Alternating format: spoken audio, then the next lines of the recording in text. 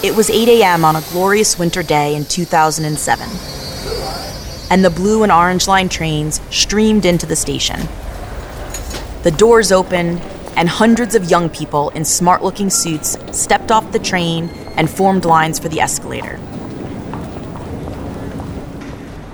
As they reached the street, the dome of the United States Capitol building loomed large, filling them with a sense of pride as they entered the offices that do the messy work of democracy. I'm Amanda Catherine Roman. And I'm Nathan Havey. Welcome to episode 9 of 10 Things You Should Know About Stakeholder Capitalism. Amanda and I were among those young staffers headed to work that day in 2007. We didn't know each other at the time, and we worked on different sides of the aisle, but we both believed that we were part of making the world a better place. In our first episode, we talked about the concept of how a thesis gets proposed and an antithesis quickly helps to explain what doesn't work about the thesis, and that eventually a synthesis emerges, revealing a larger truth where both the thesis and the antithesis are correct. After years of working in politics, Amanda and I tired of the endless battles between thesis and antithesis, and we both struck out in search of a different way forward. And it was 8 a.m. on a glorious winter day in 2018 that I stepped into a closed restaurant on 10th Avenue in New York City for my first meeting with Amanda.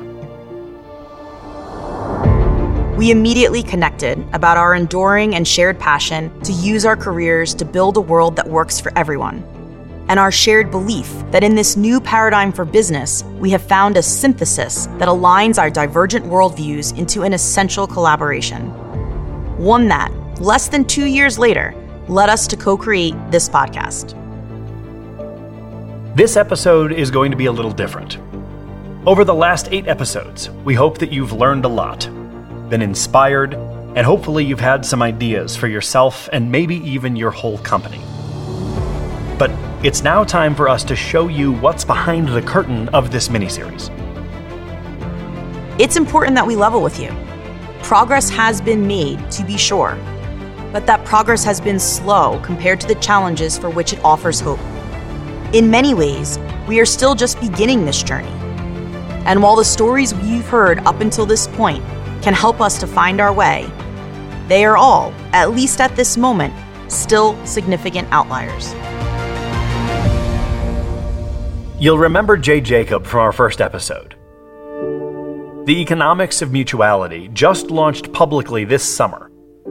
And while their model is really robust, most business people have never heard of it. Here's what Jay sees for next steps. There's lots of movements around the world that are trying to effect systemic change that will transform business behavior. And I think all of these movements are aligned now around the why you should do that and why it's necessary to do it quickly. But there's not a lot of work being done on the how do you do it practically. Since the beginning of this work more than a decade ago, we focused on the how. And so we've got something and we want to share it. It's not perfect. We'd like to find the right partners to co-create aspects of it and adapt it to different contexts in different sectors of the economy. For example, we've come across some private equity that are very, very keen on economics of mutuality as potentially being the way in which investment can be transformed. If you think about investment, there's a traditional investment, which was kind of 1.0, which was just about maximizing shareholder returns, and it doesn't matter what damage you do to the environment or to people or to communities. And then there's the ESG kind of 2.0. ESG is more about acknowledging that there are impacts to the environment or people, but it's still about maximizing shareholder returns. A lot of investors look at ESG increasingly as really important, but something that's not delivering more than kind of your reputation. And then there's kind of the 3.0 version of investing, which is impact investing, where investors are willing to trade some profit to do some good. But it's a suboptimal way of investing because you don't need trade-offs with economics of mutuality. So these investors are looking at, can we set up a fund to test this and acquire companies that we think could be conducive to being transformed through economics of mutuality, and then kind of turn them over to us to help them embed economics of mutuality principles, metrics, and management practices, and then see how they perform. Raj Sisodia, our guest in episode 2, has been working to build this movement for over a decade. He's about to mention a bunch of organizations, and we've got links to all of them and more on our website. As these ideas percolate in the world and more businesses start and operate in this way, they are simply outcompeting and out-succeeding. So over time, traditional businesses will find themselves challenged to attract employees, to attract customers, and to attract capital because there are better alternatives out there. But that's a slow process. We need to accelerate that. And what we're doing now is joining forces with similar movements that have been operating on parallel tracks with different language and slightly different emphasis. But we're now coming together under the umbrella of Imperative 21, sponsored by the Ford Foundation. So it's Conscious Capitalism, B Corp, B Team, Inclusive Capitalism, Just Capital, and CECP, and a few others are also looking at joining. And I think by doing that, we will then create even greater momentum. There is a sense of urgency because of the consequences of the old way of doing things. We cannot continue down that path any further. People realize that it is later than we thought. But despite the work that is happening in all of the various parts of this movement, the successful transition to stakeholder capitalism is far from a foregone conclusion. The existing system had a lot of ways in which it kept itself in place. Whether it's Wall Street, whether it's business school professors and their theories, and then, of course, those theories becoming self-fulfilling in that people start acting that way. That's how they then lead and manage. We are taught in business school the 5 forces of competition, that your customers are potential threats to you, suppliers are threats to you, new entrants are threats to you. I mean, everybody becomes a threat. So we have a mindset that has existed. We have people that have been drawn to and succeeded under the old paradigm. And those are people who are really the gatekeepers. They are the board members. They are the CEOs of many companies. They care about money and power, and they have personally accumulated enormous amounts of money and power under that old paradigm. Now, everybody else is suffering in those systems, right? Their customers' health is worsening. Their employee engagement is terrible. People are getting heart attacks on Monday. But they themselves are getting massive bonuses and huge amounts of stock options, and they're buying back their own shares to raise the share price.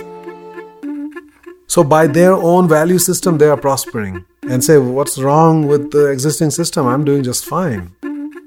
There's a fundamental values misalignment between the leadership of companies and most of the people in those companies. When Paul Polman came into Unilever, and he had this value system around sustainability, around meaning, around purpose, around values, he did not meet massive resistance within the company.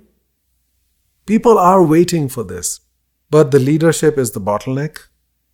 We have kind of bred for this. We've hired and promoted people who are all about the numbers. And when you do that, you're going to have a high percentage of sociopaths in leadership roles. It's something like 20%. Which is the same percentage that you find in a high security prison. Now, in the overall population is about 1%, but our system is selecting and elevating people who are resolutely about delivering numbers at whatever human cost. They will do what it takes to get the job done, and the job done means get the numbers, right? Meet the goals.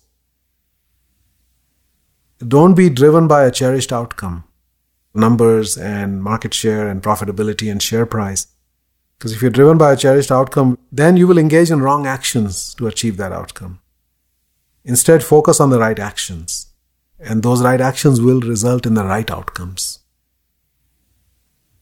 If you're on a trapeze, you're not going to let go of the old one until there's a new one coming towards you. And so I think that's what's been missing in the past. And we are trying to offer that new thing that you can latch on to. So 2019 was a watershed year, with the Business Roundtable adopting a new statement of the purpose of business around creating value for all stakeholders. And then Davos had their Davos Declaration, the World Economic Forum in December, which talked about stakeholder capitalism as well. And Larry Fink and BlackRock and some of the other larger money managers have been talking about these things. So I think we were approaching a tipping point. And I think we're closer than we might realize. Bob Chapman, our guest from episode 5, is not as optimistic about the state of progress. Nobody at Harvard, Stanford, McKinsey, nobody debates this. It is just so far away from where we are and what we teach and what we do that they just don't know how to go from here to there. We can't go to our people and say, we need to care about our stakeholders. What people will say is, sure, okay, but how do you do it? It's a little bit like going to an organization saying, look, Chinese have gained prominence in the world. We all need to speak Chinese. So as of Monday, we are going to speak Chinese. And everybody'd say, okay, boss. Well, the problem is, I don't know how to speak Chinese. I know several of the people on the CEO Roundtable, and they're well-intentioned people, but they're stuck in a system that says, you can say all the nice platitudes you want, but you better give me the value I expect out of this business. Years ago, we had a senior board member, was a guy named Bob Lanigan, who was chairman of Owens, Illinois. He was on the board of Chrysler Corporation and Mercedes-Benz. I said to him one day, I said, Bob, I'm just curious, you've been on a number of public boards. How often do you discuss culture at public company board meetings? He paused a minute and he said, well, once at Chrysler Corporation, we talked about executive compensation. That's as close as he could come to the subject. Boards don't discuss culture. Boards have a DNA, and if we're not meeting the analysts' expectations, if the investors aren't pleased with our performance, we got a problem. And that's what boards talk about, okay? This is a huge journey for the CEO Roundtable to say that. Remember, they said that as Bernie Sanders and others were starting to talk about socialism. We had more young people in favor of socialism than I think we've ever had. If you are the stewards of the free enterprise system, you better get your voice up there. Have we seen dramatic changes in the leadership of major corporations towards all stakeholders? Not an inch. So it was a great statement, but we can't ask people to care. We have to teach people to care. We have proven you can teach people to care. So at this point, let's rewind all the way back to our first episode. Who is a stakeholder, and what value are we supposed to be maximizing exactly? There are a lot of different organizations with different perspectives on that. But despite the lack of a clear definition, the term stakeholder capitalism seems to be catching on. Right there. That is a big part of why progress is so slow right now. All of the big players in this movement have their own definition for what the new paradigm is. B Corps are measured on 200 questions, conscious capitalism has 4 pillars, just capital has a thorough assessment, and on and on. And that's before we get into ESG, CSR, the UN Sustainable Development Goals, finding your why, various theories of employee motivation. There is so much noise out there that a leader could be forgiven if they don't want to wade through all of that stuff while, they've got a company to run. And that is exactly why a group of people from across this broad movement came together in the summer of 2019 to try to see if they could all agree on an answer to a simple question. What are the essential competencies that a company must possess to operate in the new paradigm of business? The debate raged for days and included the perspectives of scores of people. And, to everyone's amazement, they aligned on a comprehensive list of essential competencies with just 6 things on it. And those 6 things are going to sound really familiar right now because the podcast you have been listening to was built around them. We offer, for your consideration, the following definition of stakeholder capitalism. Stakeholder capitalism is an economic system in which businesses strive to create value for all of their stakeholders by continually increasing their performance in 6 mutually reinforcing areas. Number 1. The company builds long-term, trusting partnerships through open communication and transparency that helps all of the people impacted by the business to thrive. If you're focused on what your purpose is, treat people the way you want to be treated, and you make decisions through that filter, it's very clear what decision needs to be made. Number 2, the company cultivates the talents and potential of the people it impacts to help them live their best life. All 12,000 people that work for us is somebody's precious child. Number 3, the company deliberately dismantles systems of discrimination to achieve an inclusive, equitable, and just society. Banning the box is one of the most important choices to help other people grow. Number 4, the company makes as much money as it can to help everyone who works with it to achieve financial security and improve their quality of life. Opportunity is a great equalizer, and if you give us the opportunity, we will make it happen. Number 5, the company conserves and restores resources in the creation and delivery of its products and services for the benefit of future generations. The idea is that we're going to increase our impact because the impact could be positive.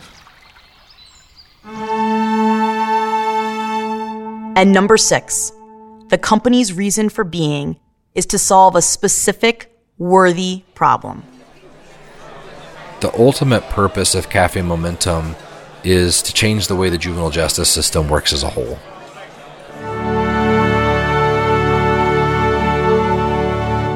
We'll be the first to admit that this is a tall order. So tall, in fact, that we believe none of the companies we've profiled in this series is strong on more than a couple of these. Some have excellent cultures, but have not addressed the systemic barriers that keep women and people of color underrepresented, and likely underpaid, in senior positions. Others are very good on that count, but have not yet tackled their ecological performance. And others may still be set up to make their owners and founders rich, while paying more junior people as little as possible. As the group debated this definition, 2 things became clear. The first is that we can't think of stakeholder capitalism as a light switch. Because frankly, we have not yet met a company anywhere on Earth that is above reproach on all of this.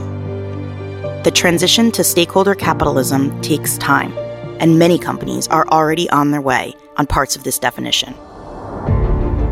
And the second thing was that all 6 of these things is indeed essential if the new paradigm of business is to meet the challenges our generation must solve. Anything less, and our solution is like a car with 4 wheels and only 3 tires. It won't get us where we need to go. Einstein said that we need to find solutions to problems that are as simple as possible, but no simpler. If stakeholder capitalism is to be more than marketing for the Business Roundtable, then this definition has to turn into the moonshot of our time. Borrowing Mr. Chapman's metaphor, we need to teach people, a lot of people, how to speak Chinese, and fast. It's not going to happen in a weekend retreat in the woods. We need the equivalent of an immersion program, integrated into a company's day-to-day operations for several months or longer. As we looked at the landscape of what the movement has already created, we saw programs that teach 1 or maybe 2 of the competencies in silos. But we didn't find anything that can teach these competencies in a way that leverages them together to reveal their mutually reinforcing power for accelerating change and therefore performance. So, we built the thing we needed. It's a year-long program that will start or accelerate this transformation in a company, and it's called the Intrapreneur Accelerator. You can learn more about it at intrapreneuraccelerator.biz. Are you looking to be entertained? Well, I don't know if I can help today. So many questions on my heart and on my brain. No, I don't want to just entertain you. It seems to us that the reason there aren't more stories like the ones we've shared in this series is that most of us feel that the problems facing the world are just too big, and that change is too hard for us to do much of anything alone. But that's just it. When we stand up for this transformation, we quickly discover that we are not alone. 'Cause there's change brewing, no longer is it deep beneath the surface. The way this train's moving is forcing us to think about our purpose. I'm not scared to sing revolution. My soul won't rest until we find a solution. It might take all day and night or the rest of our lives, but it's worth a try. At some point, we all have to choose what our career is going to be about. As we said in our opening, Amanda and I believe that shifting the paradigm of business is the synthesis our world needs. The way that you change a system is that you change the purpose of the system, then the behavior of the system starts to change. That takes a leader to bring that to the company. Do you know what a leader is? A leader is someone who can see how things can be improved and who rallies people to move towards that better vision. A leader can be anyone. Maybe you. What do you stand for? What brings you to your knees? What do you live for? What are you dying to see? What did you come here for? And what will you leave when you're gone? What lives on as your legacy? What do you stand for? The ninth thing you should know about stakeholder capitalism is that your company can make the transition to stakeholder capitalism. But it's only going to happen if you stand up for what is possible and refuse to settle for anything less. Our final episode returns with a story that takes you into the trenches with 3 committed leaders who are 6 years into their entrepreneurial quest to make their mark and transform their company. It was important to have that debate and discussion because we knew at the end that we meant it and that we would fight for it because we were all in absolute alignment around our purpose. If you act on your purpose, if you execute this on a daily basis, what is this going to look like in 10 years? What will you have accomplished? What do you stand for? What brings you to your knees? What do you live for? 10 Things You Should Know About Stakeholder Capitalism is a project of the Institute for Corporate Transformation. This episode was edited by Nathan Church and produced by Havy Pro Cinema and features music from Jennerdyne, Nina Gray, and Mr. Moo. 10 Things You Should Know About Stakeholder Capitalism is written and directed by Nathan Havy. If you want to know more about how our proposed definition for stakeholder capitalism came to be, and maybe even participate in a pilot project to see how your stakeholders believe your company is performing in those areas, you can do both at stakeholderscore.com. If you haven't already, check out stakeholdercapitalism.biz for all of the links we mentioned in this episode and more. And while you're there, give us your email so we can keep in touch with you as this transformation unfolds. Thanks for listening.